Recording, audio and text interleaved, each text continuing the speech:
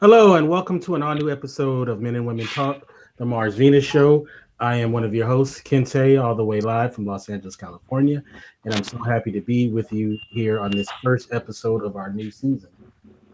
We have a wonderful panel today that we're going to chop it up with and talk about our topic tonight, which is sowing your wild oats.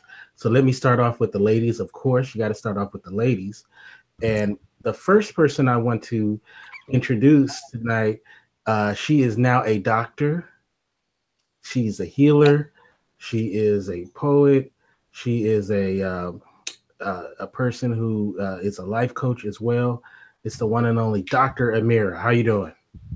Hi, I'm fine. I'm doing fine, brother. Thank you so much for the pleasant introductory. I don't do poetry though, no, not like that. Oh, okay. My bad. My bad. But I write it, but I'm not an expert like this sister on the line here.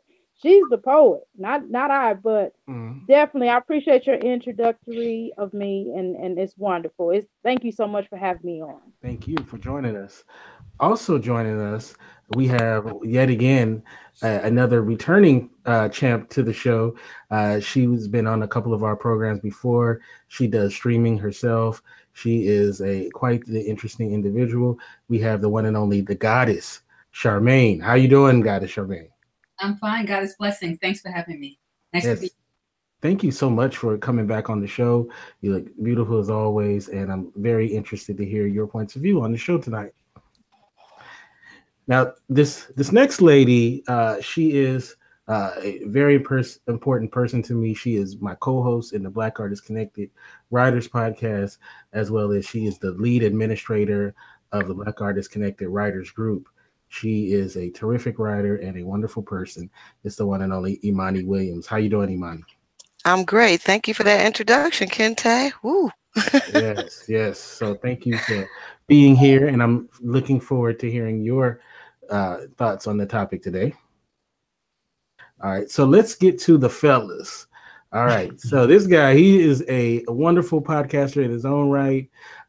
He is, you can catch his show on HME, is it HEME radio, right? HME Radio, but we changing networks right now. I'm on Live 365. Then we just started a new station called Team Chick Radio, which is a 24-hour radio station experience. It's the Keenan. How you doing, Keenan? How you doing, peoples? Thank you for having me, Kente. All right, and we got two people that's in Vegas, both Imani and Keenan. So when I go to Vegas, I expect to get the red carpet treatment between the two of you. Oh yeah. So you got it. all right. Champagne showers, man. And last but definitely not least, this brother is a terrific entrepreneur. He has, his story is so very inspirational. He's been on our radio quite a bit. He's from New Jersey. It's the one and only Aaron. How you doing, Aaron? I'm good. Thanks for having me. What's up, people? And Aaron, thank you for being on. And I'm, like I said, I'm looking forward to hearing you guys' point of view on the show tonight.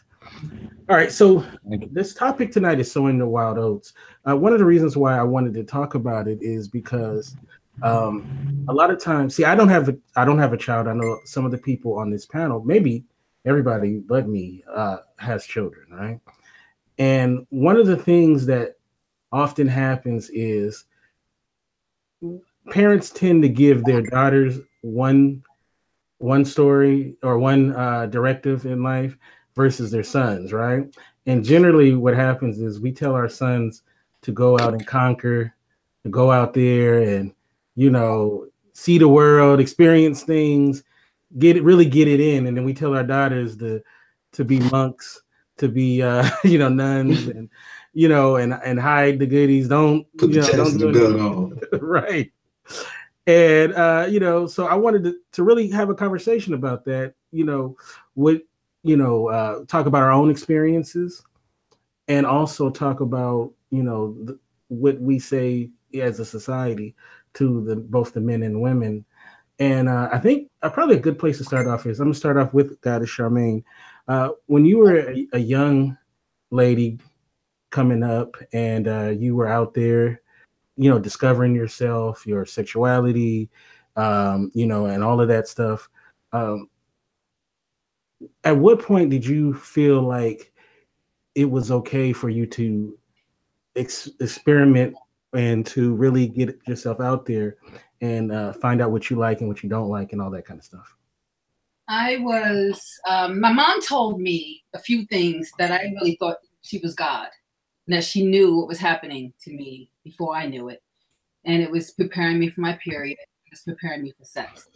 And she came up to me one day, and I had already been kissed. My first kiss was 14. My first boyfriend was 16. And I did not have sex with my 16-year-old, so he broke up with me. And then at 17, I had a boyfriend, and I was not ready to have sex, but he was trying to hang in there for a while. I talked to my mom about it.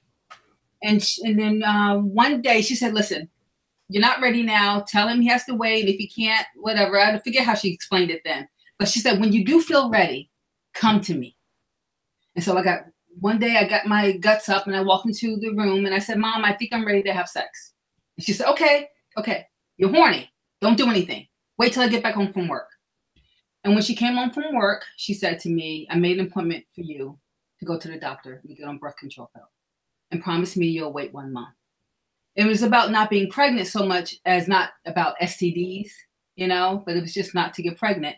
And so I had a pretty decent approach. I'm not talking about spirituality. I'm just talking about from the standpoint between my mother and I, how I was able to go into sex and talk about it and go have it and come back and tell her about it. And so I thought with those particular things that happened in my life, I was shocked and amazed at how my mother knew when things were happening within my own body, because we really didn't have a lot of conversation about it so much as she said, this is going to happen at this age and this is going to happen at that age, and come and tell me about it so I can get you ready for it. And so that's really so I was kind of blessed in that way to be able to go and have sex with my boyfriend for the first time and come back home and tell her about it and then go on that way. And I had several conversations with my mom about sex. They weren't always helpful, but I was able to have the conversations. So, was your father in the picture as well?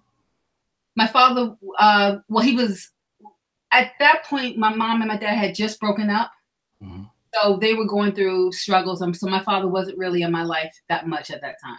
Mm-hmm.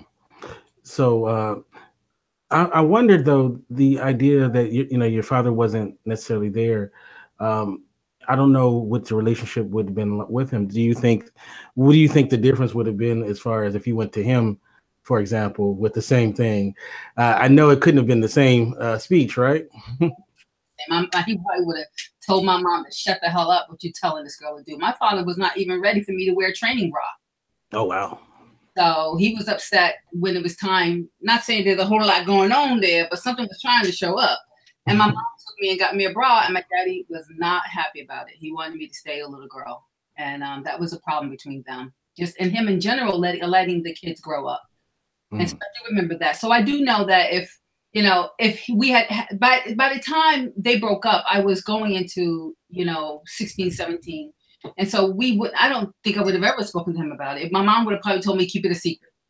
Mm. I would imagine that she would, because my dad just, that's probably, dads, they think they're protecting you rather than preparing you, because they don't want you probably to go through whatever it was that they thought they were doing. Mm.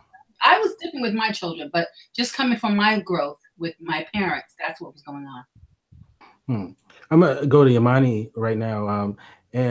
So at what point did you kind of come into your own as far as wanting to, experiment things and do that kind of stuff? When I was 12, a bug bit me, and I became very hot.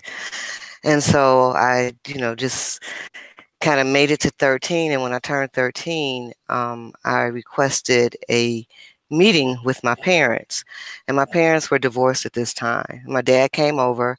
I sat both of them down, and I told them that I wanted to get on birth control, that I was ready to have sex.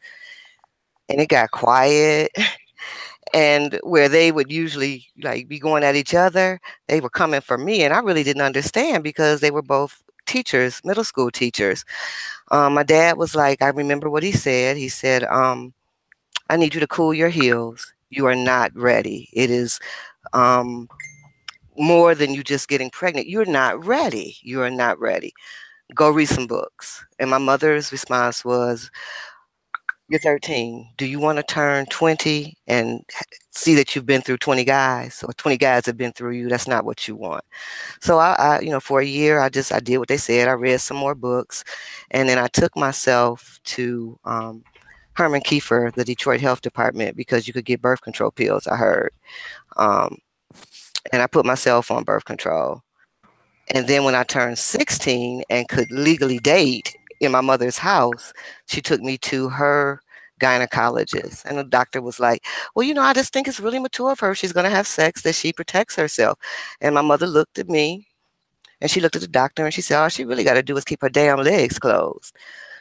Nobody was willing to talk about where all these feelings had been coming from for years, because I happened to be a survivor of childhood sexual abuse. So I didn't know why I was feeling all that I was feeling. I just knew I needed to scratch an itch. So, yeah.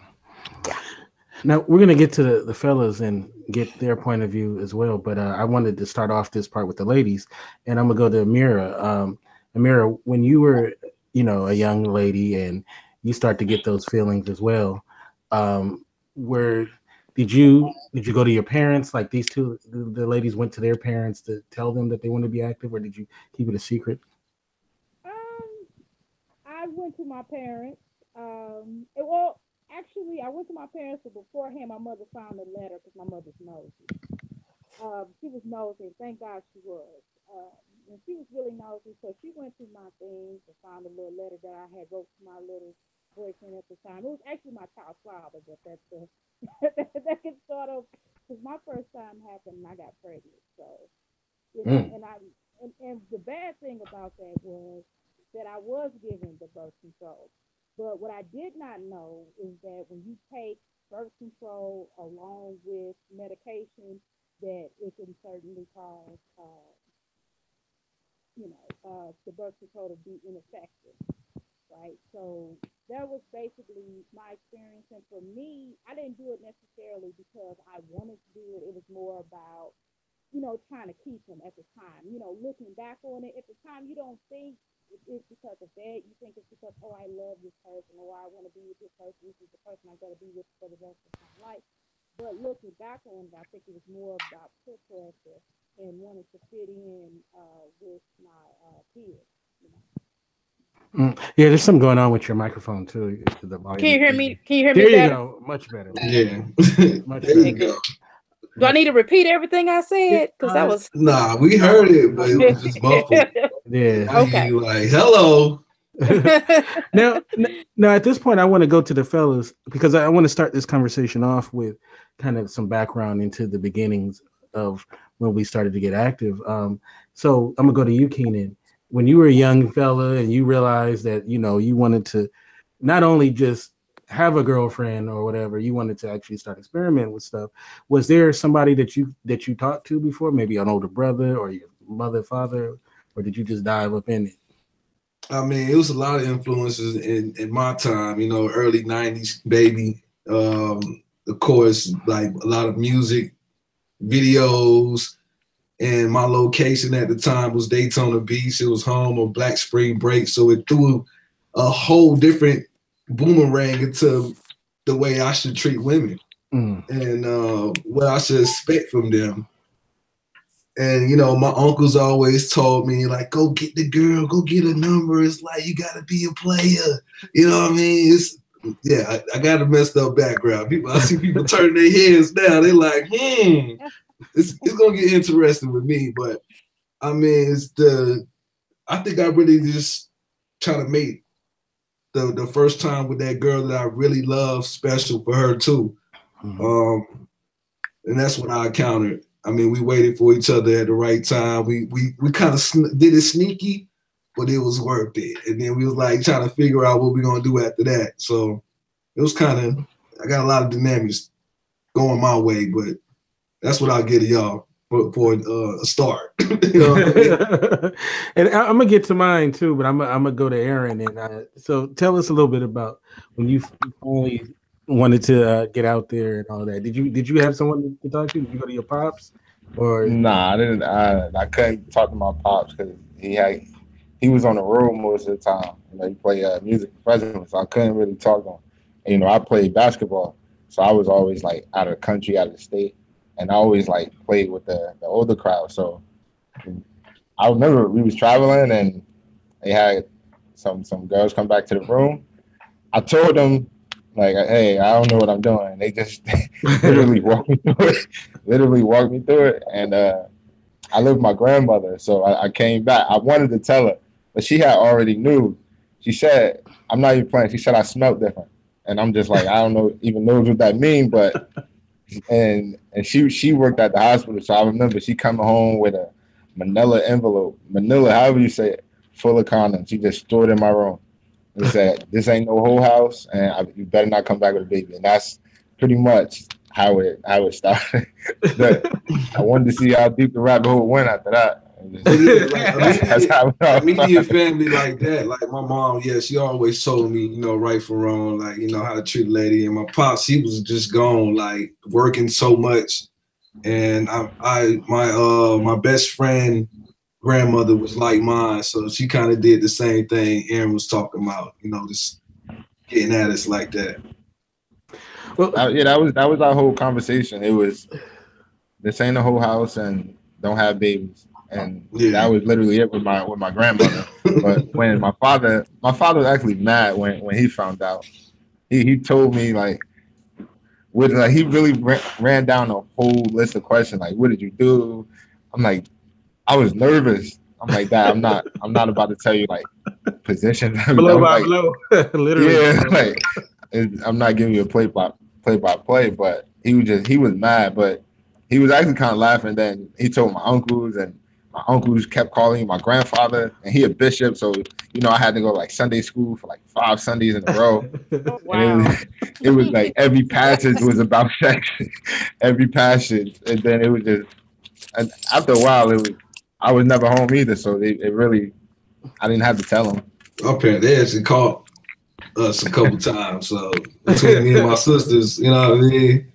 Those people hopping out the windows, like yeah. I really had to like jump out the window. Take this L right here. Yeah. Nah, I'm not getting caught by my grandmother. No, she threw a baseball at me. I'm not getting caught. Now, when it comes to myself, you know, I was really young. I was 13 years old. And the funny thing is, the lead up to it, I swore I was the only person in my group that wasn't doing anything, right? And then, of course, when you get older, you realize they wasn't either. They was lying, right? So you hear, you know, you get a lot of your information, you know, in the streets and whatnot. And I remember when it finally did happen, it wasn't what I thought it was going to be or whatnot. It was very underwhelming, right? I always say that if it was an adult film scene, it would have been the worst of all time, right? But I don't think she knew what she was doing either, because mine was good. Mine wasn't. I was 13 years old, so you know, thank God it got better. But not to judge that first one off. That wasn't the business. But you know, unfortunately, I really didn't reach out to anybody. Like, and I had older brothers and obviously a mother and father, but you know, I didn't do that. So the thing that will end up happening though is if kids don't feel like there is somebody they can go to, they'll learn it in the streets, and you know. That's not the best place to get your information when it comes to sex. And so I'm going to start with Charmaine. Like, when you started having, like, thoughts of, you know, specifics when it came to sex, I know you went to your parents. Like, where did you just learn on the fly? Or was there a place that you went to? Did you read books? What did you do to really kind of form what you wanted to actually experience, or did you just experience it as it came? Yeah, well, there was a lot of confusion. I had my mom who helped me feel that it was okay to have sex at 17. But I also had some heavy religion going on. And I was told that sex was a sin in the church. So there's a lot of confusion around how you're actually going to get information. And then you go into church. I was very much into the church. I didn't believe that sex was a sin. So there was some confusion about if I wanted to learn more about sex, I felt there was a part of me that felt guilty about it. Even though my mom said it was okay, the church started to have more of a dominant control over my mind around how I was going to be sexually. So, but secretly, I would look at the Kama Sutra books, and not knowing I was going to be goddess eventually, but we found these books with these Asian people having, sexual positions. It fascinated me that a position could create something in your life. So I really wanted to know what these positions look like. And then you have these Asian people, and you're like, they look different than me. So I was really into that. So I found myself really wanting to look at more pictures rather than reading. I love the body. I've always found myself loving the naked body. So anytime I can get a chance to look at some nude art or sketches, that's how I feeling my body. And then the only really thing was when I had sex, I was able to have sex. So I didn't feel guilty about actually having sex coming from my mom and being with my boyfriend. And then not the guy I had sex with the first time, but the second one, he was a virgin. I actually had a chance with him to really explore different parts of my body feeling pleasure. So it wasn't a lot of reading. It was more like, what happens if you touch there? What's good? Do you actually have an orgasm? I had orgasms back then with myself. It took me a long time to learn how. I didn't have an orgasm with anyone when I was in high school. It was when I went to college. I was on my own in Atlanta that I learned how to have more control of my body and what was happening. And when you're growing up as a 17, 18-year-old having sex in high school, you're pretty much letting the guy do everything. But I played around more with my high school part, and we would touch and do certain things. So it was more about trying to create the image of the pictures rather than reading and understanding. And then dealing with the shit that was going on in church as far as religion, and dealing with that as a person that believes that everything you do is being seen and watched, even when you're alone. And so that was a big thing for me to learn how to process that. But it didn't really stop me. We have to learn, when you feel bad about something, even from church, or even if your parents tell you not to do something, you're going to do it anyway because you have hunger in you. And so, but for me, it was more about pictures and visualization rather than actually reading. And I discovered by trying to create those images, I found a lot happening in my body that I wanted more. Now, welcome to the program. Finn just joined us. Finn, are you there? Yeah, what's going on? Hear me? Yeah. Everybody, this is Finn. What's going on? Hi, Finn. Hi, Finn. All right, so Finn, we're talking about the topic is Sonar Wild Oats, and what we started out by saying is everybody talked about their first sexual experience and how they, before they started their sexual experience, who they went to for guidance or to talk to or anything. And most people, they talk to their parents or maybe a friend or something. So I was wondering, when you first had your first experience, did you talk to someone or did you just dive right into it?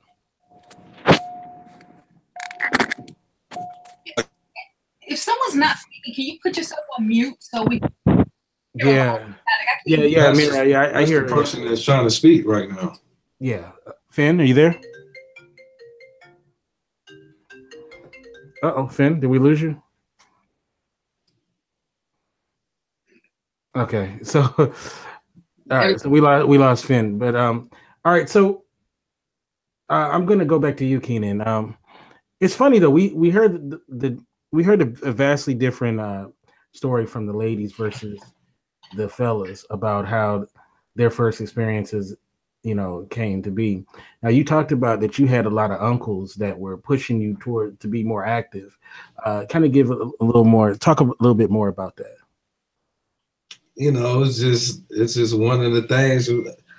I don't know what it was for them. I don't know. It was just, you see that girl, go get her. They want me to live their kind of persona in that age. I don't know. They wanted to pass down some knowledge of how to get girls or something. It was macking. It was old school macking. Say this, see if it still worked. I don't know. I don't know what else trying to do. But it wasn't no advancements for me. And like I said, like just being around Daytona at that young age around Black Spring Break, sexuality was at an all-time high. It was like Uncle Luke music from Black culture too. A lot of college kids going on there, and I was at a young age seeing that. It's just, I remember taking pictures, and my mom, I'm taking them to my mom to develop them, and she brought them back like, boy, this is the kind of pictures you taking at the beach, boy. I'm like, this is what they doing. This is what I thought this was what everybody was doing. You know what I mean? So it kind of changed my perspective on, like I said, how to treat women as far as having sex. A lot of movies influenced me. Music, like music videos, just how the rappers treat girls and stuff. Like, it's what you're supposed to do. And, I was getting pushed at a young age. So I really didn't like have a direction. My sisters, they was older, so they had their own agenda of how to get their boyfriends at the time. But I was looking like, what kind of guys they getting, and some guys I didn't like. They had a lot of gold. They had kind of the fancy cars, or they was athletes or stuff. So I was like, okay, that's kind of what you gotta be to get in the cool kid crowd. And at this middle school time, I remember people trying to force me to have sex with girls, like pushing me in the classroom with a girl, like, she like you. Oh, go in there and do something. And I was like, I don't know what to do. I come out like, no, man, I ain't doing that. Everybody watching this stuff, like, they're like, oh, trying to make a big deal of it. And then it's just hanging around the neighborhood. You hear friends about they got it first, and you're like, well, you got it first. And it's just a lot of things that influenced me. But the first time, like I said, it was so special to this one girl, but we kind of grew apart after that. She was like, okay, I got it in now, so I know what to do. Let me go try it with the other guys I've been liking. It's like, thank you for getting me out there, out the way for that. It's like, you showed me you can be good and bad at the same time. So it's like, okay, fly free then, So would you say that when you were a young guy, you really had an opportunity to really experiment and be out there? Like, yeah, I did. I mean, after that first time, it was like, it really didn't count. It ain't mean nothing. You know what I mean? It's of course to have fun, or even do it with your fellas to see how many you can get. It's of course sometimes we practice safe, and sometimes we just want some oral or some kind of crazy scenario. It was real strange. I ain't really put no value into making a relationship at that young of age. Like, I'm gonna fall in love. I wasn't that lover. Oh, I'm gonna go meet your parents, have a date type of guy. I was the thug that the girls was like, I want to take you home to my dad, but what I'm doing with you. Type of guy. Like, I know you smoking weed. I know you the guy that drinks. I know you the guy that's gonna get my daughter into trouble. So it wasn't a lot of family dinners with me. All right. So what about you, Aaron? So once you had your experience and you was on your way, so what was that like afterwards? Once you finally said, okay, I'm ready to jump into this. It went left quick because I was playing ball. I was a ball player, and we already had that stigma, and I unfortunately had to live up to that stigma, especially with the older cats. They was doing it. They was partying. We was wild boys, like with no guidance outside the country, outside the state. Literally, like, come out the van or come off the airport, and that's it. It's just us until we had to go play. So it was just I don't know, just a fun time. especially it was in that era where everybody paid to play. Like I was getting kickbacks. So of course, different coaches and different programs. It wasn't just a monetary type of thing. It was, hey, you see that girl over there? That's for you tonight. Let's win this game. It was that type. So it went like that. And like Keenan said, I ain't putting no value into nothing. I'm not. I was only in your town for a night, maybe two, if it was the weekend. So I wasn't thinking about anything. And when I finally found that girl, and that to try to get in a relationship with, it was already too late. I didn't know anything about a relationship. I didn't get into a relationship until I met my high school girl. So I didn't know anything about flowers, about kissing her, holding hand. I thought that was like for suckers. Like honestly, I thought that was for suckers because that's what everybody told me. And I just kept going along with it. And it took I give her credit because it took a lot, like to get me to hold the hand. That's really interesting. I remember a story. I'm gonna direct this to Charmaine. A story my father told me that when he was a young man, and I think it was in high school, he was dating this girl, and he had been dating her for I think a year or so. And he really liked her, and she liked him, and they actually ended up breaking up because her parents said, you've been with this boy for too long. You need to really date other people. They pushed her into like breaking up with him because they said that she really needed to see other people and not just be so caught up with this one boy. So they ended up breaking up. And so essentially they were telling her to sow her wild oats, get out there, experience other guys and all of that, even though if she liked my dad, And so, I wanted to ask you, Charmaine, what do you think about that for a young girl specifically?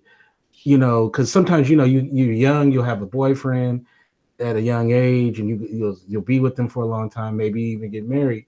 Should a young lady specifically, should a young lady go out there and really get a chance to have experiences so that when she does settle down, that she's already done that? That's a great question. For me, when I was home in high school in my town, I'm a relationship girl. So it was cool when I was home. But when I went to college and I went to Atlanta, I forgot about that I was a relationship girl. And being by yourself and hanging out and all these different people and guys all over the place. And at that time for me, it was an amazing time because growing up in the 70s, you have all these issues around being Black and being dark-skinned and being teased by your own people for being Black. But in the early 80s, everybody went back to Africa. So everything was like, oh my God, the darker the berry, the sweeter the juice. So by the time I went to Atlanta, everybody wanted some of this. So I came out. I found I felt attractive and beautiful in Atlanta and sexy. So I was in the art school and I started modeling and doing art classes and runway modeling and mannequin modeling and all that. So I was dating about 6 men at one time. I was having sex with 2 of them. I wasn't having sex with all of them because I wasn't ready yet, but I loved getting the attention. I would say yes to any guy that asked me out. I would tell a young woman, if you get a chance to go to college, I would say try not to. If it happens, it happens. You got to know who you are in your heart. But I would try to say, don't get so committed in college. Just have fun and explore, especially if it's not your state that you're not going to live there for the rest of your life. If you can think about this, have fun, open yourself up, sow your oats. But if I was going to stay local in my town, I might have been more programmed to try to just grow with someone in my own town in Jersey and just stay that way. I mean, I don't know what I would have done if I hadn't gone away to college. But going away to college was an experience that was a once-in-a-lifetime opportunity. I had amazing times, and I had some pretty rough times too. But I got through it, and my body healed, and my mind grew. And I would tell women, if you're going away to college, try your best to have as much fun as you can. Stay safe, get your girlfriends, make pacts with your girlfriends when you go out to make sure when you go out, you go home together. Because when we learned all these things the hard way, the bad way, when we went away with our college girlfriends, and you meet a guy in the club. I mean, we even had a night where we met Eddie Murphy in the club, and he took a whole bunch of women back, and some shit went down that night. I didn't get picked. You probably one of the light-skinned ones. But, you know, so I really had an amazing time in Atlanta, and I'm grateful for it, and I was definitely sowing my oats. I would, you going to college and out of state, do your thing. Think about it. Do your thing. Keenan, you're fans of the comedian Corey Holcomb, right? Oh yeah, 5150. What's up, people? And I remember he said, I don't know if it was on his, it might have been on his last stand-up or maybe on one of the 5150 shows. I remember he said this thing about, he says essentially every woman has her hoe phase. So yeah, she gonna have it as a young woman and get it all out, or if she don't do it when she's young, she gonna get to it at some point. That's the dynamic about it too. Like, wow, it's like if you hold yourself, you're gonna cheat on your husband, or you want to just go ahead and get it out now before you find a husband. So, I mean, and man, it's a lot to go about on that. So, like, sometimes you just gotta let it out. Sometimes just come on now. I don't know where to start. Where do I start from here? What I wanted to say was, oh man, can you repeat the question? The question is essentially is, you know, if you're a young guy, you meet a woman and she hasn't had that phase, should you be thinking like, you know? Okay, I remember what I was going to say. Yeah. So after that, I moved from Florida to California, and I wanted to do that for whole phase. I'm in a whole new community, fresh new start. You know, I met a nice scholar girl, you know what I mean? She going to college, everything. She got me right. And I'm like, still that little thug dude that she fell in love with. But I started being around the family and stuff and learning her. But I kind of turned her out though. Like she just became an info. Just like want to do it all the time. Like, yo, calm down sometimes. It's like, okay, so I left Florida. So I left for Florida for like a couple weeks. And I found out she cheated on me. She just went through the whole neighborhood. Everybody hit me up. Like, yo, I seen her with her. Yo, I seen her in the car with so-and-so. And I'm like, oh, my heart broke. Like, oh. That's like my first heartache. My mom was like, yo, son, it's like that. You know, you kind of throw her out there like that, you know. So she got to sow her out. So that's when I feel like, okay, I'm back at it. I ain't falling in love. but you know, a lot of guys though, they can't deal with a woman who's been experienced, been out there like that. Like you know, I think a lot of guys, they be wanting their women to be straight up virgins. You know, like they're the first one to plant their flag. And you know, a lot of guys be really insecure about that. What would you say to a guy who's insecure about, you know, whatever she may have done in her sexual past? Hey, are you gonna deal with it and you know, learn from it, or are you gonna you just gonna call her out and get put out by it because you're not gonna keep up? I mean, you can enjoy it, but if you're gonna just point your fingers at her, she ain't gonna stay with you, man. Like if you want to know her number, right? You don't want to know her number. Why do guys ask that? Like, that's the stupidest question to me. Why do people ask questions they don't really want the answer to? Yeah, like that. I don't know, man. It's just want to see where you learn this from. I think there's a part of us that's kind of really dark. We have a shadow in us, and we want to know information like that, but we know we don't want to know it because we're going to start acting from that place. So you become more mature. You know, I'm not going to ask that question because I know how I get. But it's almost a sick part of us that wants to sabotage. A part of us wants to be able to accept people for who they are, and then another part, what we're going to judge them. But the question, I mean, I even found myself wanting to know that about men that I met. I mean, how many women have you been with? Have you been with a Black woman before? You know, it don't matter because you're going out with the person. But we want to know, and I think that we have to look at, do we want to know because we want to feel special, or we're going to judge them? You know, just really get in touch with where is that coming from? Is that my mother speaking? Is that my father?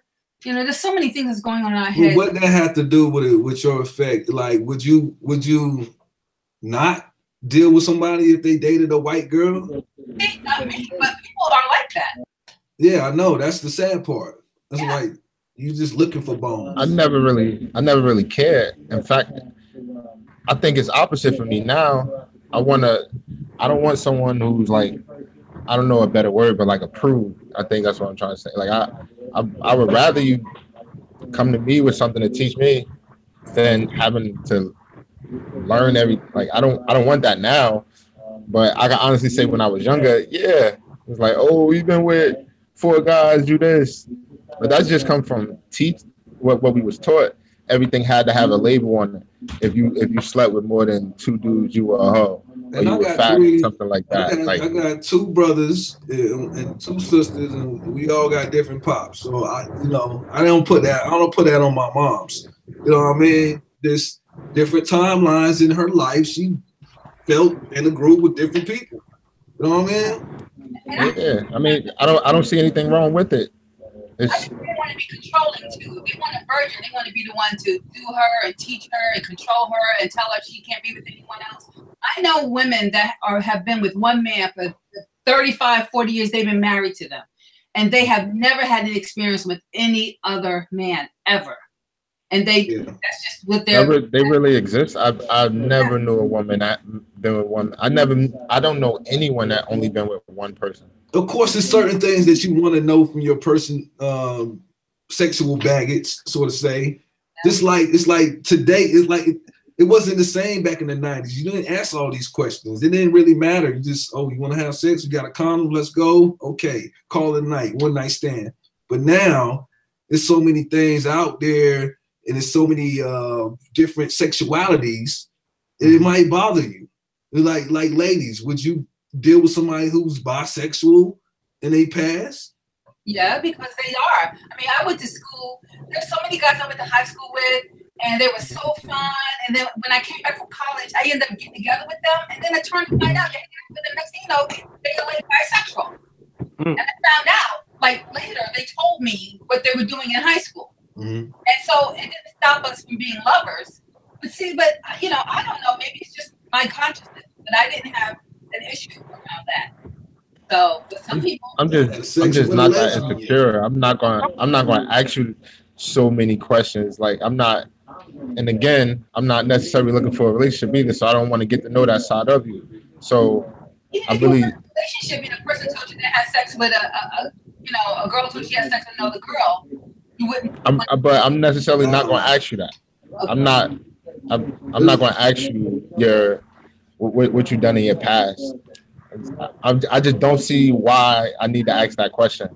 Right. It might come up. It might just happen. You might even notice it. Like I can tell you, like girls, like I can see you talking to no dude tonight or whatever. But it happened to me one time. I turned out a lesbian. She went back to the D because of me. And I was proud of that. You know what I mean? She had 2 babies. She got married. And then she got divorced. She was like, I don't know what happened to the dude. He just fucked the whole shit up. Excuse my language, but he messed it up. And now she back lesbian again. Would you got a notch on your belt for that? Like, it's a special notch. Welcome back to the show, Imani. Thank you. So we're actually talking about how important is someone's past when it comes to whether or not we get involved with them. About them having sold their oats. And a question I want to ask the panel, but we'll start with Imani since she's back, and Amira, I believe, is back as well. Yeah. Is if in their sexual past they were actually sexually involved with a friend of yours, how much would that deter you from getting involved with somebody? So we'll start with you, Imani. And this was way in the past. And let's just say the friend is okay with it. That would not be my cup of tea. Can you hear me? Oh yeah. Yeah. Oh, okay. You was looking all right. That would not be my cup of tea. There's too many other people out here. So that'd be a turnoff to you. Correct. Okay. What about you, Aaron? If you found out that a woman you were involved with years ago had a sexual encounter with a friend of yours? I want the honest answer. Yeah. Please. It depends on which friend. Like if she was with the people I call my brothers, yeah, we got something to talk about. But if it's just, hey, how you been? Good to see you. Like, no, I don't. Oh, okay. It's not really. The guy you kind of know. You know. Yeah. Oh, I went to school with him. I don't care about that guy. Like, No. I'm not worried about that. Me personally, no, I'm gonna take this. I'm gonna go ahead and take my ass in right quick. No, it ain't gonna happen because I'm a too visual person. I don't know what it is, my sign or something.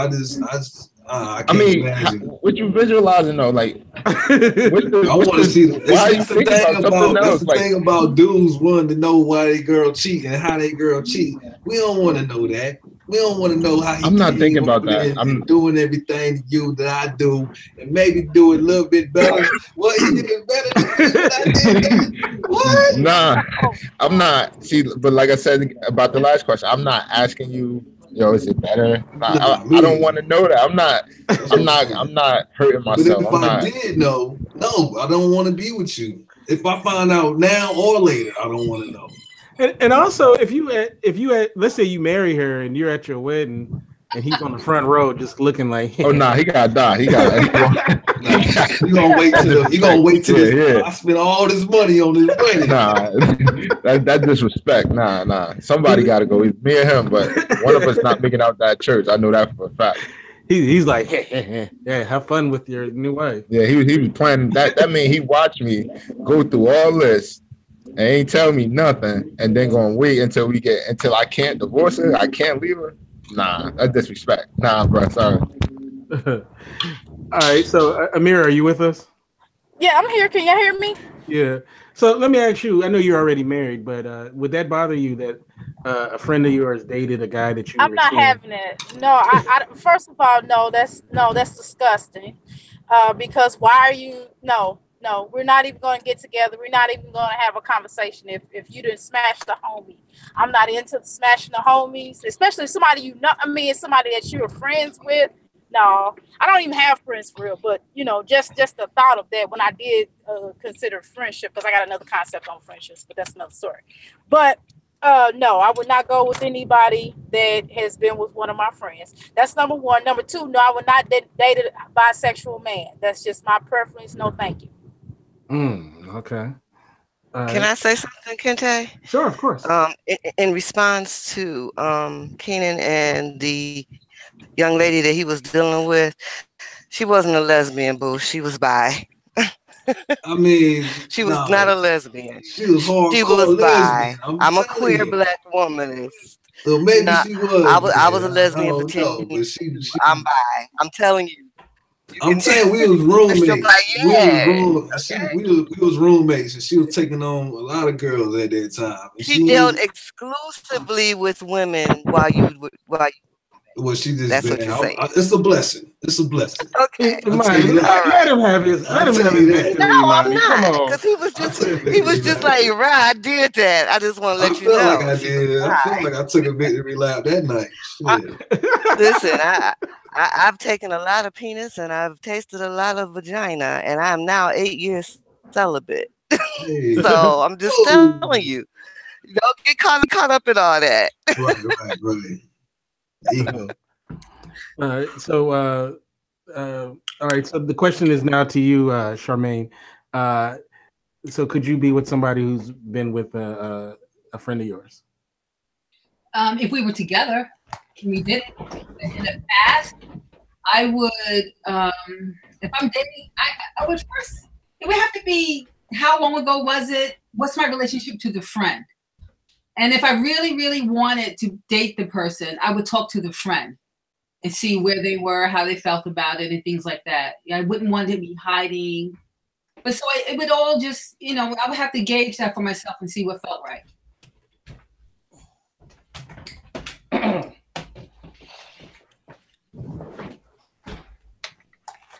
What happened? Is he gone? Sorry about that. I had technical difficulty.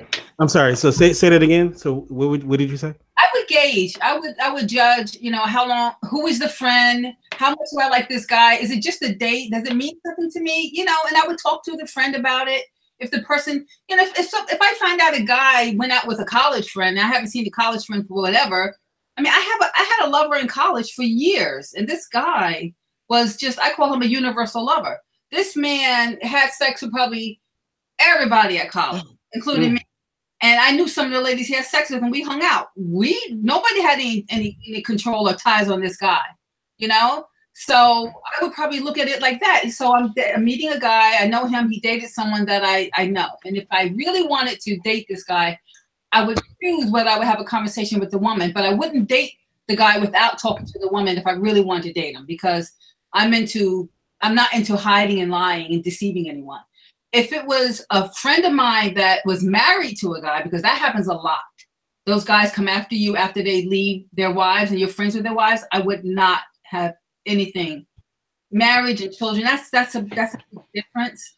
And so what would be that difference? It would just have to be that kind of relationship. So I would feel if a married man I knew and hung out with him, with my husband and they separate and he coming around the corner trying to date me, you can't do, that's not cool, you know. But would I have a threesome or hang out and we all know what we all doing? That's a whole different experience. So there's no hiding, there's no shame. It's just about grown-up choices. You should get all that, you know, I think that's part of sowing your oats. Get the threesome out your system, get all that out your system. The orgies, whatever you want to do. The choice is yours. But anyway. Sometimes it don't leave your system. I'm 53. Okay, maybe it don't then. It's still residue in the system.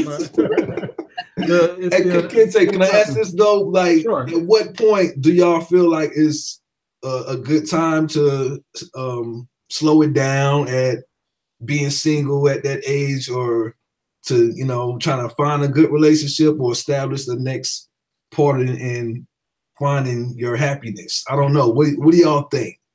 I think it's up to the beholder. It's certainly up to the beholder, because how can you can't put a cap on that, because again, you would rather sow your raw oats throughout your whole entire life if you're just not relationship energy. You know what I mean? Some people aren't relationship energy. So I wouldn't put a ball cap on that for everybody. You know what I mean? So that's kind of like a to each his own kind of question. It's a good question, nevertheless. I'm saying, so what he's saying, like, if you're not a relationship person, you should just stay away from it. Like, what, can you explain that a little bit more? Like, what is the spectrum from you? Well, if it's for me, I'm married and I'm not doing it. I've been there, done that, saw my raw oats, capped it up, did all kind of stuff. I'm not getting into detail, but I done did all the kind of stuff in my life, and I'm pretty much settled in my mind, and I know what I want, and I got it. You know what I mean? Unless he tripped. Now, if he tripped, that's something different. We'll have a whole nother discussion on that. So but you don't spiritual. You don't spiritual. Yeah. So with that said, for some people, like, for example, like some of my clients, just to give you an example, like some of my clients, I have one particular client. She defines her marriage as an open marriage. Her and her mate, her and her husband has an open marriage, right? So it's some people that are out there. So it's hard to really redefine relationships because everybody is going to have their own. You know what I mean? Everybody has their own way of doing it. And so then at some points, then there's other people who just live their life. For example, my mother died June the 2nd of last year. Okay, so my father is enjoying himself. He's 77 years old. He is enjoying himself. He call them chicken heads, excuse me, but he do. I say, Daddy, they don't call them chicken heads no more. Stop calling women chicken heads, okay? And he laughs at me. But the point is, he's enjoying his life. He's having fun. He got one, all of them trying to get with him because, he a widower and they want that money. So he's dating all kind of women. He's dating a woman 47 years old. He's dating different ones. You know what I mean? He's enjoying his life, and there's nothing wrong with that. So it's just everybody has their own situation. So you're going to have many people. You may have another person who's just not good at relationships. Like every time they get into a relationship, they feel claustrophobic. They feel trapped. They don't feel good. It's not a great energy about them. They're not able to really tap into and be stronger because they're maybe focused and career driven. Okay. And there's some people that just can't feel like they can have it all. They can feel like they can't have it all. They may have a child or two or what have you, but they still want to focus on their child and their career. Or you have some that's just single, don't have no children, don't have nothing but their career. Or some of them who just okay with dying old, you know what I mean? Yeah. And so it's different people or people that's in committed relationships or spiritual unions, you know what I mean? So it's so many different relationships out there. So it's kind of hard to say when it's time for someone to sow up their royal oats, when somebody need to put, as I would tell my clients, to put their penis on the shelf or put their vagina on the shelf. And sometimes you might have to do that, you know, especially when you get old. In some people cases, not everybody, okay, because this doesn't apply to everybody, but sometimes when it gets so to the point where it don't work anymore like it used to, you know what I mean? I know they got pills for it. I got herbs. I sell herbs that can help you with that penile dysfunction or the female dryness, what have you. But in some cases where it doesn't work as well as it needs to, so some of those people may decide, hey, okay, I'm ready to hang it up on the shelf and I'm kind of wanting to move on with my life and I want to kind of settle down at that point, you know, and then they might get with somebody because the law of attraction has a funny way of showing things on you sometimes. Yeah, it could be egotistical too. It could be like, oh, I ain't gonna stop till I at least hit 50 of them. Right. You know what I mean? Yep. And then you had that one person, they be like, okay, I'm gonna put it on the shelf, I'm ready to settle down. And then when they finally get with somebody and they feel like this is the person I want to be with, then they person play the hell out of them. You know what I mean? Right. Because they play so much in their life. So it's so many scenarios that we could like really break down here. So many different things and different people that we come into contact with. And it's just all about what you want to do as a royal oak. And one of the things I found out because I've been married, this is my second marriage, okay? And so for my first marriage, boy, my ex-husband, he was a player, but shoot, he wasn't the only one. Shoot, I got to playing after a while, you know what I mean? So I've been through that phase. I've been through the phase and I've dated before, you know, and I've dated, I took my time and I really got to know people and things like that. And so I've had a life, and then keep in mind that I did have my children when I was fairly young, you know, and I had a college experience, but I didn't go away to college. You know what I mean? I kind of stayed inside, did my college thing and raised my children as I went to college. So I had a bit of a different experience. So I did grow up fast. You know what I mean? I got married way too young. I got married. I was like 20 years old. I was like 20 years old when I got married. And so in going through all of that, then I had my child. I got pregnant at 15. I had her 16, and I walked stage with her. She was like 2 or 3. You know what I mean? And so even with that, my daughter damn near grew up with me. I have grandchildren now. You know what I mean? So in going through all of that, I can safely say that I've been there, done that. I did all kind of stuff. I've been a player. I've been a playee. I've been a dumper, the dumpee, the dumper. You know what I mean? And so I started my family late. You know what I mean? I just now had a baby at 29. So you know what I mean? I kind of got that out of my system too. Like, thank God I got that, you know, especially in my location, Vegas, Florida, California. Beautiful. Oh, yes. I want to take a moment to give a shout out to everybody in the chat room. If you guys have any questions, please post it in the chat and I will relay it to our panel. But you know, there's another aspect of this I think we got to talk about is when two people hook up to each other, if their sexual paths are not equally yoked, that sometimes can cause dissension within a relationship. So if, let's say, he's been out there and she hasn't, then, you know, that can be a problem, or vice versa. So I was wondering though, like, if, let's say, because sometimes this will happen where she done did all the stuff, or he done did everything that he could ever, you know, now he's ready to settle down, or she's ready to settle down, and the person they hook up with, they ain't had the 3-ways or the orgies or whatever that may be. And maybe they're like, well, shoot, you got a chance to do that. I ain't done it yet, or whatever. And they're like, so beyond that. So can that work, a relationship where it's not equally yoked, where the one person feels like they've done everything and the other one hasn't? I want to answer that. Go ahead. I think first thing that we need to understand is we have to change our consciousness or raise our consciousness around sexuality and sexual experiences, because sexual experiences is part of what helps us grow psychologically And also at the same time, we have a program to believe that we are born monogamous, and we're not born monogamous, right? We can choose monogamy. So if we can kind of go into that place, we can look at sexual experiences being part of my psychological development, and even the experiences that harm us. We can healing for that, or we learn from that. But I think it's really important that when you get with people that see, as goddess and being a surrogate or sexual healer and everything, I was taught certain things to help people with sexual dysfunction, sexual problems. And I also had experiences because of going to the sacred sex community. You have opportunities to have lots of experiences. So by the time this is my second marriage. And by the time I met my second husband, he didn't have any experiences like I had. He had some experiences, but he didn't have anything. He had more traditional experiences. So now he meets this woman that's a goddess, and people they flip out when they think about pussy in the sky and all this other thing. But I come from a consciousness that I'm more open and available to understand what his needs are or ideas. I see. Is that Aaron there laughing? You smiling really hard? No, you said pussy in the sky. That was like funny. I was like, okay, yeah, it's me. And so I was in a place where I could really have these conversations with my husband before we even got married to get an idea of what was going on with him. And what I was able to do, because I come from a more open consciousness about understanding that we're choosing to be married and we're choosing to be primarily monogamous with sexual agreements. So I think with that, you can be unequally yoked as far as sexual experiences, but create an opportunity where you say, we're married, we're building our life together, but you know what? When we go to Hedo for a week, we're going to make some things happen. Okay. Learn about sexual agreements, learn about vision.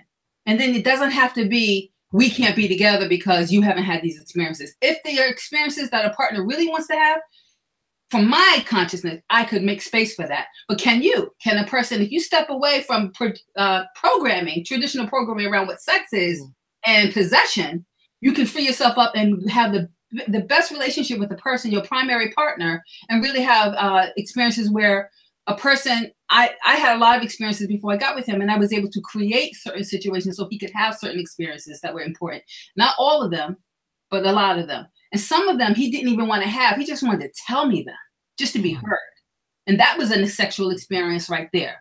And that's what we really need to look at. If we get away from possession and programming and look at what we're really about as far as sexual beings evolving through our sexual experience. I have a question. Because you said get away from possession. So, I mean, don't you call your husband my husband?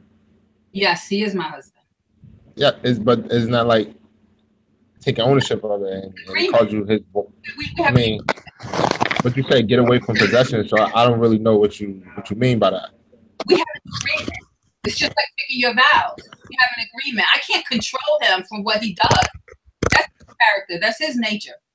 But we have agreement. So I don't possess him as far as control what he does with other people. We have an agreement, and I believe and trust him. And I told him, if you ever want to change that agreement, you need to come and have a conversation with me. So I don't possess him because I say he's my husband. We have an agreement. We live together. We're married. I'm his wife, and he's my husband. That's that. That's grown folks' business. This ain't no mind job. We are in a relationship. But he's gonna do whatever he wants to do. Even if he wants to have that kind of character, people are gonna do whatever the hell they want to do. But you need to be in your own integrity and intention in relationship, especially in sex. That's where you really make miracles happen in your life. You have the best experiences and growth in sex, and do any kind of sex you want, but be real about it. About in relationships. So it's not possession; it's agreement. Now, Imani, you have a very interesting story because you've been celibate for quite a long time. You're very open about it, so I'm not talking out of turn. Right. But speak to what made you go the celibate route, and what has, how's that benefited you? One, I started with celibacy after my third marriage ended, and I really had to ask God to just work with me, because with two men and one woman, the common denominator was me. I have to be honest about that. What it has opened me up to, man, I was not loving myself. I can honestly say that, because I was having a whole bunch of sex outside of marriage, in between those three marriages. Sometimes not so much within the unions, but when they ended, I would go on a thing. And I wound up, through writing, I ended up going into a incest survivors group in Long Beach, California. And when I came out, after my fifth week in group, I was asked to leave. And that did something to me. So my next move from there, after making a whole lot of noise in Long Beach and contacting the press, I joined RAIN, the Rape, Abuse, and Incest National Network, where I am still a Speakers Bureau member. But I went from there into to Kaiser. They were offering sex addicts anonymous workshops and sessions, community meetings. And I started just talking with the telecalls, listening in, and then I decided to go to a physical meeting. And it was a co-ed meeting, and I prefer being in that type of situation because of my background, with women, with all women. Boy, I learned so much, and I got my 1-year chip that night for celibacy. And now I guess I will have 7 since I'm in my 8th year. But what it has done is it's opened me up to becoming my best self and loving on me. So now when I listen to people talking about dating and what the world of dating is like, and I just cannot even. So after all of this time by myself and 3 marriages, I think I am good with a companion. A companion who is conscious and loving and has a good heart, and probably reminds me of my daddy, honestly. Because after all of the rigmarole, when I look at who my dad was, that's the kind of man that I want. I wonder though, when you meet a person that is interested in you, and maybe some guy that wants to hit on you and whatnot, do you tell them that you 7 years, almost 8 years celibate? Sure do. I sure do, because I don't. It's just I don't have time for games out here. So if that's what your end game is, bruh, keep it pushing. Because no, I'm not. You got to get to know me, and I did like I said, I did everything I was big and bad enough to do. Yes, sir. Yes, sir. Well, that's every guy's end game, though. I mean, come on. Don't put that on guys. I think that's a lot more than just guys. That ain't no end game for just guys. 100% right. But we're saying, for her sake, though. I mean, of course, it's going to be their end game, but so what is the response usually? I'm just interested when you tell a guy. Man, first of all, this whole new world of dating, you can't even get. People will ask for your phone number. I'll be like, no, I'm good. If I end up giving it to them, they don't call. If they don't, and they don't call, if they text, it's something like on the 7th grade level. And I'm like, is this junior high school? Can you type a complete sentence? What the fuck? I mean, excuse me, but really, I'm just I'm not impressed. I am not impressed. So like I said, the best I can do, the best I, see in this situation, because I don't know that I'm willing to. I'm kind of selfish now. I'm a Gemini. I'm feeling myself. I'm always in my duality. And at 54, I say what the fuck is on my mind. Sometimes I try to be nice with it, depending on which twin is out. But I just have no time for games. And their level is just so low. The bar is so low because people just settle for anything. And that is the biggest thing that I've got, because clearly I used to settle for, boy, you ever gone in a grocery store on an early morning, Saturday morning, and you just got on your sweats, your hair looking kind of crazy. You're like, I'm just going to run in here, pick up this breakfast stuff, and run back home. Hope I don't run into anybody. And you see him. Like, damn. There's a one night stand that I want to get my panties back from, because he just because I haven't had a drink in 14 years either. So when I was drinking, and champagne was my thing, man. So I would be turned up and just doing whatever I wanted to do. And I just had to stop because it got to be too much. Mm-hmm. So I imagine you're not going to stay celibate forever, right? Not to the very bitter end. So at some point you're going to break that streak. So no. So I mean, are you waiting to get married? I don't know that I want to get married again. 3 times. What? No, that's not an end goal for me.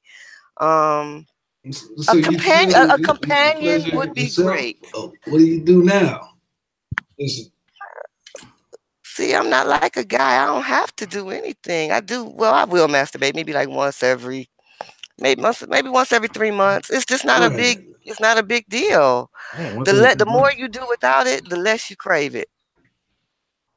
I don't know. Well, that's the same. There's a lot of build up when it comes to men. And I mean, my story is kind of different though a little bit because I was addicted to porn, addicted to, trying to put that with the relationship at one time. And that kind of threw my partner off. She always thought I wanted somebody else, and that's what I wanted. And it wasn't even that. It was just I was addicted. You know what I mean? Porn is a rabbit hole for sure. Yeah. So I mean, it kind of took my interest away sometimes when we have sex, and it was like, just taking my mind somewhere else. And even approaching ladies, that definitely affected it. Even prostitutes, you know what I mean? You had a time when I was checking for a licking, you know what I mean? And that wasn't a good thing either. What was that about? I gotta ask. That fantasy girl, making that porn addiction come true. This is the scenario. This is what I want. I just want it quick and fast. I don't want nothing to do with you after. Cruising. Cruising. Yeah. Or getting it. That's like getting off. Yeah, it was something. So it got bad. You know what I mean? It's 2 girls in one night. You know what I mean? One leaving, the other one coming. They crossing past each other. They like, you going? What? I was just leaving. Are you coming? So, I mean, that can take you to a whole different mind state too. Oh yeah. So be aware. Question on that with boys, adolescent boys, and we know that everybody is accessible to free porn now. Do you have any advice for them? Because like I said, it's a rabbit hole, and if that is their teacher, porn is their teacher, then that's a little scary. Because from what I've seen when I'm tuned in, a blowjob isn't even a nice thing. Now you got people trying to just break your whole face and have you backwards on the bed with you can't holding your nose and stepping on your head. Wait, what the fuck? That's the bad thing about it. It's gonna build new expectations to the young community that shouldn't be even in tune to that. You know what I mean? They need to, start off how we started off, regular style and hunching, whatever you want to call it. They don't need to know about the world of porn and what it can bring. And, some people want to try different things and role play and cosplay, whatever you want to call it. It's just something that technology is definitely going to throw in your face from now on. We can't avoid it. It's available everywhere, on your tablet, on your phone. I would suggest that as parents, knowing how easy it is, because it happened to my kids as well. Just searching on the gateway computer back in the day, my young son found himself, and my daughter, they found a porno site and downloaded the picture, and then my daughter was trembling because she did something, wrong. And but one thing, it's not that it's not going to be out there. It's just like even before we had the computer, we had to have a sense about us. All right, so we need to make sure we have a lot of communication going on with our kids. I teach my kids Tantra. I anointed their bodies. I taught them about my son's seed and what it meant. I told my daughter the same thing about the power of her pussy and her body with her bleeding and everything. And I think we can get into a place where we're teaching our children about the higher mind of sex. I know it's hard for a lot of people to change programming, but we got to break the curse. Yeah. So people are susceptible to going into addiction. So my son can let drugs pass by him in a community because of how he's raised and taught. And we have to do the same thing around sex, where people are making a choice, not in the programming like they have these Christians out here that wear these bracelets or whatever, where they're saying they're staying virgins until they get married, something like that, but not like that. Yeah. Understanding the power of our sex and the choice of how we are going to share our bodies, because there's nothing wrong with sharing our bodies, but we don't have to get that experience. Well, our truth in our times was AIDS. You know what I mean? HIV. Herpes, you know what I mean? Seeing people disappear from that, it was a real truth, an epidemic. Yeah. Right now they're just making it more easier I don't really see a lot of condom campaigns like I used to see, especially around Tinder, stuff like that. I think it went soft. Like I remember when I was younger, it was everything was about a condom. You couldn't go nowhere without saying something about a condom. Mm-hmm. And I'm not saying it like I'm like crazy old, but it's just so soft about it.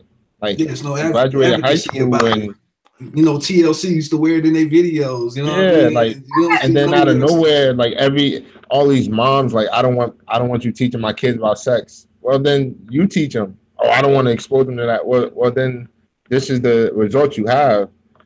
And now you're seeing teen you got people growing up not knowing what sex is or not knowing about their own body or not even experiencing anything until they get out of their parents' house. I guess I was a different kind of mom because I kept in my candy dish in my living room. I kept a bowl of condoms. Well, condoms were in the candy dish. I kept in the bathroom. I had one. Mm-hmm. And to the other question you had, Kente, was like, what have you more experienced than the other partner? I had that experience too. You know what I mean? And it kind of exhausted her. You know what I mean? I was like, she was exhausted, man. She couldn't keep up. So I didn't want to do that to her. Like, I had to let her go. Like, I know she's a sweet girl. I know she got a lot of things she want to learn in her own way. It's just like trying to satisfy me and keep up with me wasn't pleasing me. You know what I mean? It's like, I don't want you to do it if you don't want to do it. But yeah, I want to make you happy. And it was the other way. You just go, just. I could be honest and say it was the other way for me. She was, I don't know what she was trying to do. She was trying to turn me out of something, and I just was like, oh, I don't know, like clutching my pearls. Like I ain't ready for all this. Give me that D, boy. You ain't done yet. Like it was. I can honestly say, like, because you know, like being young and you try to date an older woman and they try to teach you something, they try to turn you out, and she lived up to everything I heard about it, and I'm just like, look, we gotta slow down. Let's just be friends. I'm not ready for this. I'm not ready for all this. I thought I was the young one, gosh. I had all the energy. Like, all the stories you heard about me is true. Yeah, it was crazy. I mean, like we're cool and I got real love and respect for her because she actually meant something to me. But on that level, I could never take it there again with her because it was honestly, I can't believe I'm about to say it was honestly kind of like frightening the what she tried to expose me to, and I was just like, yo, I got back up. I'm not ready for that. Like, not at all. Like, how harder can I go? Tapping out like uncles. Like, you made me say uncle. Oh man. Yeah. But sometimes it's an understanding. This is just an understanding. Like the more honest you are of what you want, like even how many times a week do you need it? Is come on. We got to build a schedule around this. Can we put a little quickie in here and there? You schedule it? I'm just saying, you got to have an understanding. It's like I like at least 3 times a week. You know what I mean? I feel like out of my element. I mean, on the weekends at least, it's, one little quickie Sunday morning. I don't know. Mira, you started to say something, Mira? Oh no. No. No, I mean, I was just thinking back to, I as a parent, I was kind of, my children are all grown now, but we had the sexual conversation. My daughter and my 2 sons, we all had that conversation, and I think my sons probably definitely felt comfortable in coming and talking to me after it happened, because I could tell when my youngest son, when he lost his, I could tell he was acting weird. I could tell when my daughter lost hers, and I could tell when, well, we're not going to have that conversation about my other son. I'm not going to embarrass him because this is on YouTube. But I'm just going to say that one of my sons, well, I don't even know. To this day, I don't even know, because that boy is he an Aries, so he's so sneaky. So ain't no telling with him and what he's doing, But what I will say, it was open, but I don't think I was, I would give a condom and that kind of thing. But I had I did have a husband in the home, so I thank God I did, because even on the level where my daughter felt more comfortable in talking to him on those terms of when she was ready and that kind of thing. But I would say I was open, but I wasn't so open where I would have condoms like laying around. I would just kind of, here, take it, do what you need to do with them. You better not get, don't bring nobody home and that kind of thing. And we talked about it. I think I had pretty much, my parents had already prepared because what I went through with them. So my daughter had avenues of people to talk to. She could either talk to, my ex-husband. She could talk to my mother, my parents, because my mother certainly, was very open in that regard by the time she went and dealt with me, because I was a handful. In general, not because of sexual preferences or anything like that, but just in general, I was a handful. So my mother was able to be prepared by the time my daughter hit those tweens of smelling herself, as the elders say, when they start to smell themselves, Right. And so that's kind of where that began off. But I just listened, after listening to you sisters, I'm like, well, dang, I wasn't even nearly that open where I would just have it laying around and that kind of thing. It was just a discussion. And for the most part, my sons would come to me, or my daughter, or whomever, they come to me when they need to, and that we just kept it moving. Now, I want to say something. There's a method to my madness about the ladies that I asked on this show. And the reason why, let's see, Imani, you're here? Yes. All right, there's a method to my madness about the ladies I asked to be on the show. And I purposely wanted you three ladies because you guys kind of represent that earthy, spiritual, incense burning, probably listen to Erykah Badu, type sister, you know what I'm saying? That there's a lot that's, probably use shea butter, type thing going on. Black soap. You definitely stereotyping all three of these women just now. No, but I say that as a positive thing. I say that as a positive thing. There's no lie. The spirituality, and probably you guys are probably into your signs and all of that stuff. And there is a certain stereotype that comes with an earthy sister, the shea butter, whatever you want to call it. And there is like kind of a stereotype when it comes to them sexually as well. Strange sexual energy. Right. Break down sexual energy on that, Kente. Yeah. Brother Kente, break that down. That's what was my next question too. But is okay. So, because people are going to want to know anyway when they see you fine young ladies. So, is there truth to that in the shea butter, spirituality, Queen Mother Earth, goddess? Queen Sheba. Is there something to that? Is there some kind of energy? Is there some ways that you access the galaxy's sexual powers that people who may not know, is there something you guys access that maybe just a regular, sister might not know, or it's just woman, period? Well, I believe that sex is a spiritual path. Well, I believe that all sexual experiences take you to a higher realm. I don't believe in profane sex, meaning my sexual experience is just for me to come, bust a nut or whatever, even though that is wonderful. But I also believe that my sexual experiences take me to a higher consciousness, into an altered state where I can make miracles happen in my life. And I am very erotic. It is against my religion to ever say no to sex to my husband. I kiss his dick every morning 3 times when he wakes up, not even just about having sex, but to honor him. And I've always had a hungry beast in my pussy. He just knows it. And he did not know what he was getting himself into when he was telling me when we met and was dating about his first marriage or dating women or whatever he was doing with these ladies. He was like, he always wanted sex more than his partner. Well, he got himself double handful with this one right here because I always want more sex than him. So what I've had to do is kind of balance out, how he never says no, but I have to I learned to kind of balance and let him come after me, let him come and get me, because guys like coming after you, like chasing after your ass and going to get you. So I had to learn to balance that out and not just be a hungry beast. But sometimes so what is it? I believe that it's part of nature. So I let myself have those feelings. I let myself be aroused. A lot of times, even with my food, I'm not rubbing my food over my tits. I'm saying I feel aroused with my food. I eat and I drink and it tastes good to me. I think that is about my body and that's about my mind connected to my body.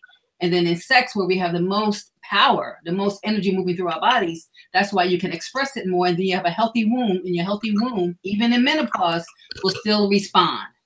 And so and I've always felt that way even as a young person. I didn't feel anything bad with sex. I had to deal with more of the control of society and programming from religion to help me. But I didn't lose the power in the pussy, and especially with my heart. So that's how I talk. And that kind of gets me off too. I like that, talking like that. And so I've always felt myself excited in my own body. And I've always had a good sex life. And then when it's not going, we have cycles, and you're married, you have your cycles of when you have, often you have sex, and when sometimes you go in the low.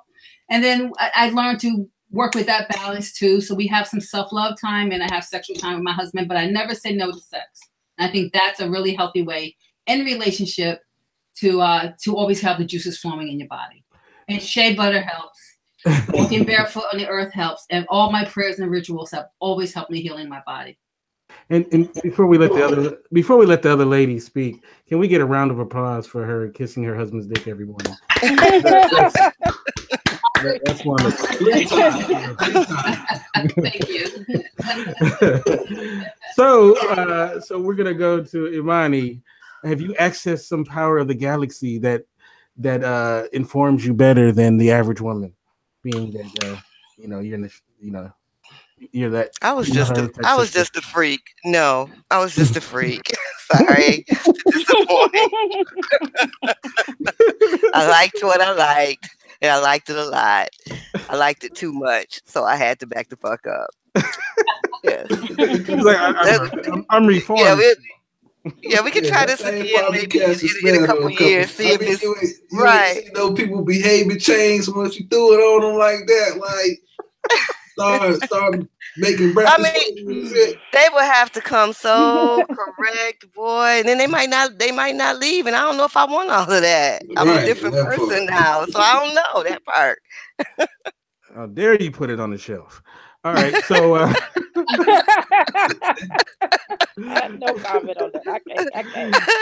That's hilarious. So Amir, you are very in tune with the universe, and you're in tune with the stars and the trees and all of that good stuff. Oh Lord. Does that help you in your sexual walk? Well, for me, I'm a Reiki grandmaster, so so the thing about the Reiki is energy. So every part of my body is energy, right? So like my hand, you can walk past me and feel my energy, right? You can walk past me. I could raise my hand up and roll it around your arm, and you could be like, "Whoa, I feel you."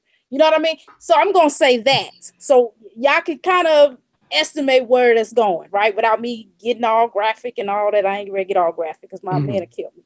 But yes, I do believe in. And anytime my king asks me, I'm submissive though. I express how I'm expressive submissive. Okay. So if he's on his way home now, dinner's getting ready to be cooked. Y'all understand what I mean? So what he needs and what I require is definitely expected. You know what I mean? So I don't have a problem if he asks me to take care of him in any kind of form. I have no problem with that because we already have a contract, not just a paper contract, but we have a spiritual contract. And so with that spiritual contract, I definitely do respect him as a king, and he respects me as a queen. So when I ask him for things that I need, I'm on the receiving end, even if he has to say, "Hey babe, I'm a little tired, but hey, still, it ain't gonna be too, it ain't gonna be forever. So let's do what we gotta do," and you know what I mean, and get it over with and go to sleep. And then I'm a little bit older than my king is, so I'm like probably about 8 years older than he is. So my experience is a little bit differently because my whole entire life I didn't really get orgasms until probably about in my 30s.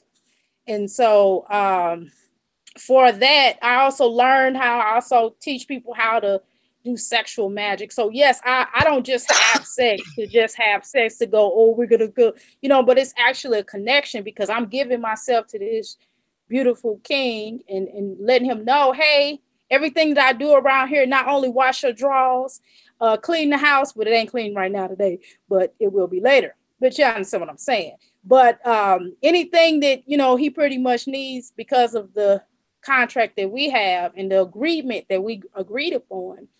I do believe in sexual magic. I do believe in having sex to appease that person, to appease myself too, in a spiritual sense of maybe wanting to connect.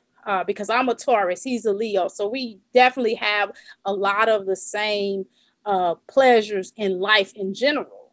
And so when you make a human connection with somebody, and you all can take it to a sexual level, it's spiritual, sexual, and all those different things, and y'all can agree upon that, then the sex is beautiful because it's not always about, you know, the pleasure of it, but it's the fact of uniting with that person and feeling connected spiritually. And then Right. you can make it good because, you know, sometimes you can have bad sex with somebody. Y'all might not be in y'all right mode, but because y'all love each other and y'all care about each other and y'all sharing something and y'all trying to build on something, then it's still not a bad sexual, you know, experience. But just imagine if you take your same yomi, your AKA vagina, and you go and do it with someone else, it's like, you know, your shit's dry.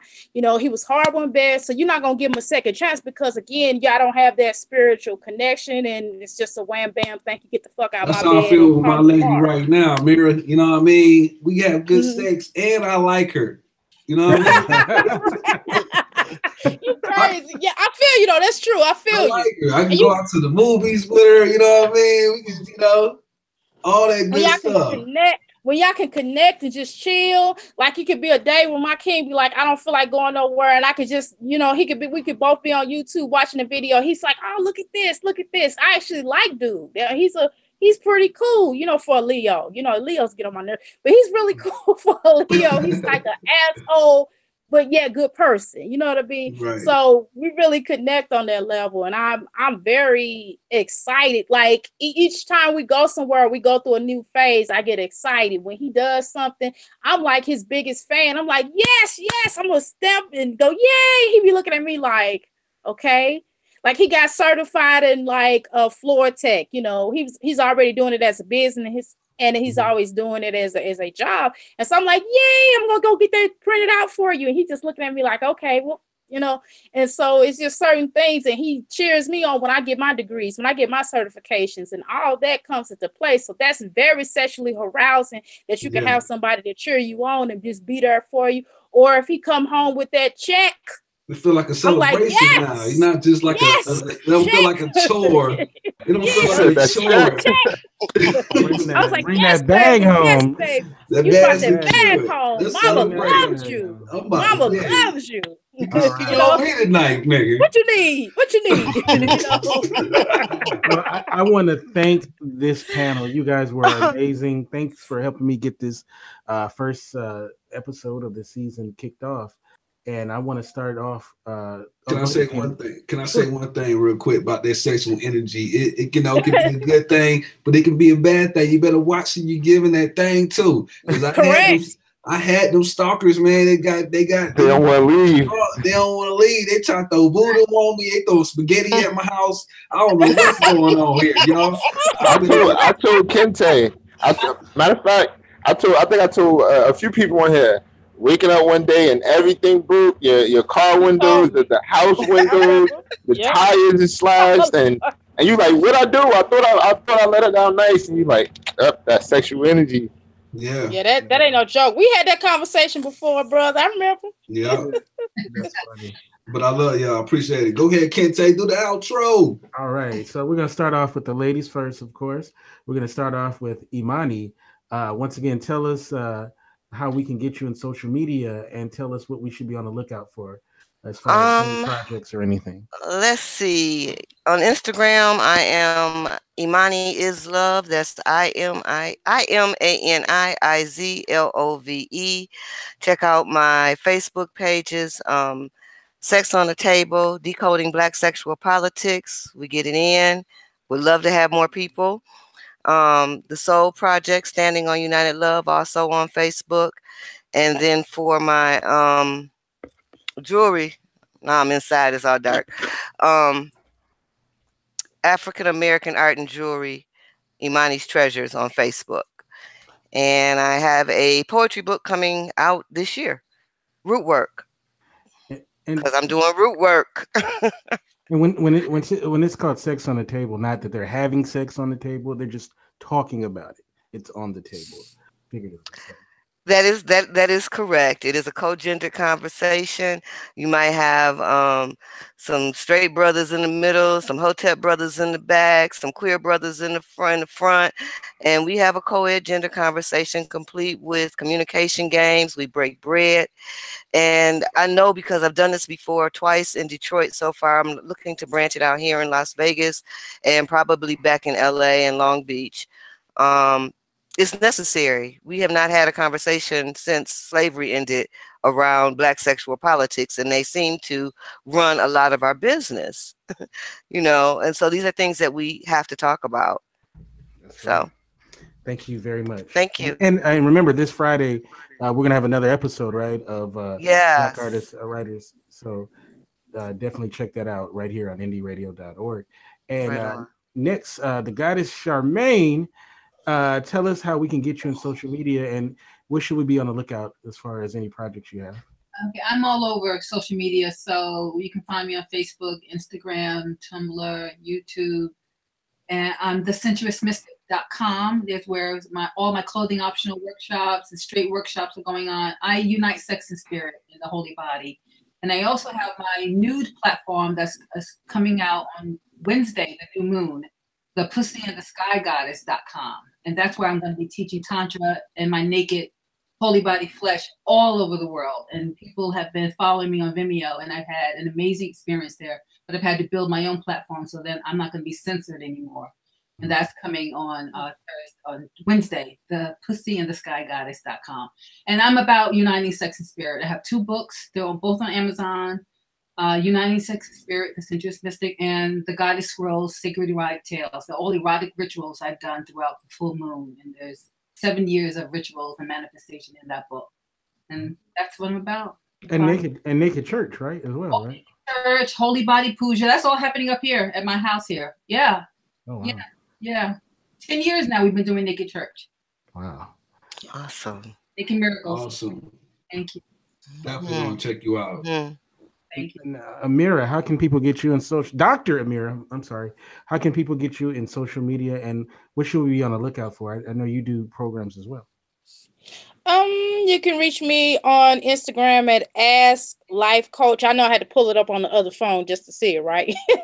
And you can reach me on Facebook, Dr.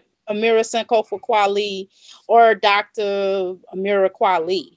Okay. And also my website is www.ask314life.com, or they can reach me at 502-208-9142.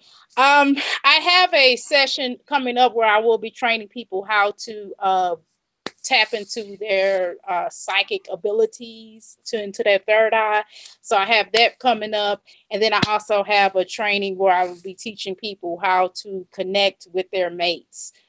Spiritually, physically, metaphysically, and all those different things, because we don't have enough of that in our community. What the hell else am I working on?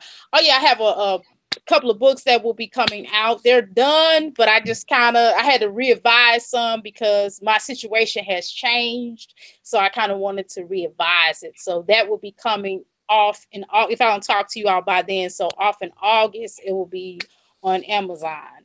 And let's see what else. Also, what I forgot to mention is that I do have a physical healing center here in Louisville, Kentucky, 1921 West Broadway, Louisville, Kentucky, 40203.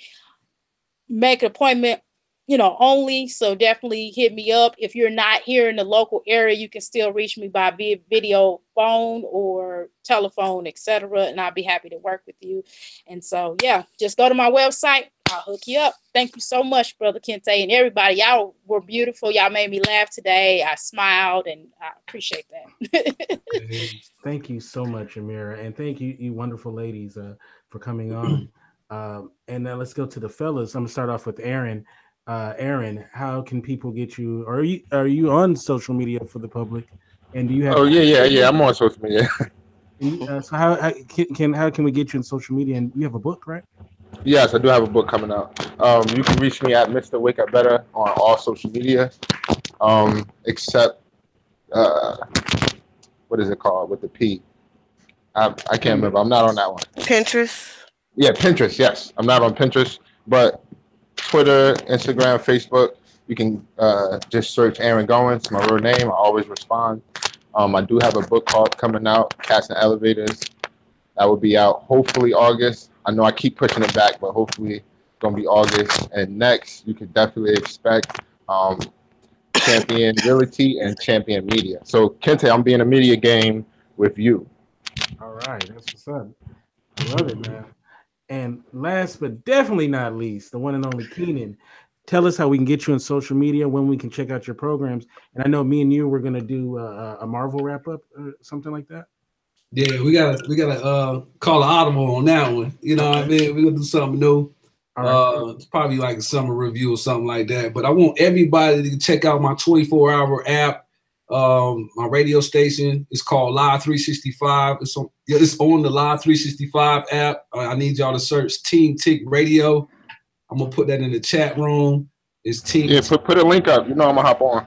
Yeah, Team Tick Radio. And if y'all want to get y'all music heard, y'all need advertisements or anything like that, y'all can email us at theindependentconnect@gmail.com or check us out at the website teamtick.net. We have we signing up artists through BMI. We have a contest coming up for the summer, the Hot 16 Radio Challenge. So we're going to be doing a lot of giveaways from that and just networking with a lot of people. From advertisements to artists, show booking, everything like that. We based out of Las Vegas, from Jacksonville, Atlanta, Phoenix, and Seattle. We all hooked up together to bring this experience to y'all. So I hope you check me out. See me on social media at Kano the Pyro. That's KanoThapyro, and that's on Instagram and Twitter. All right. Thank you, everybody. Y'all beautiful black folks right here. You know, this is America, so let's stick together. You know what I'm talking about? Oh, real quick, who won, Pusha or Drake in the battle? Pusha, hands down. Pusha. They won't let Drake respond because Jake Pusha. Prince, but So far. Oh yeah, definitely Pusha. Yeah. Wait, So, before I go, Amira, congratulations. You're a doc. That's big. That's huge. Yeah, Thank you. Yeah, that's huge. Thank yeah, you. congratulations. Doctor. Yes. I'm working on my second one, so I should have that second one in probably like 4 months. So Let's get it. Wow. I No, I'll celebrate with you. And you can get me at KenteF on Twitter. We'll be back Friday on indyradio.org. That's INDY radio.org. We won't be on next week, but the following week, our next program is a sequel to our Black and Nerdy show. So that should be very interesting. So you guys have a great rest of your week. God bless, and we'll catch you next time right here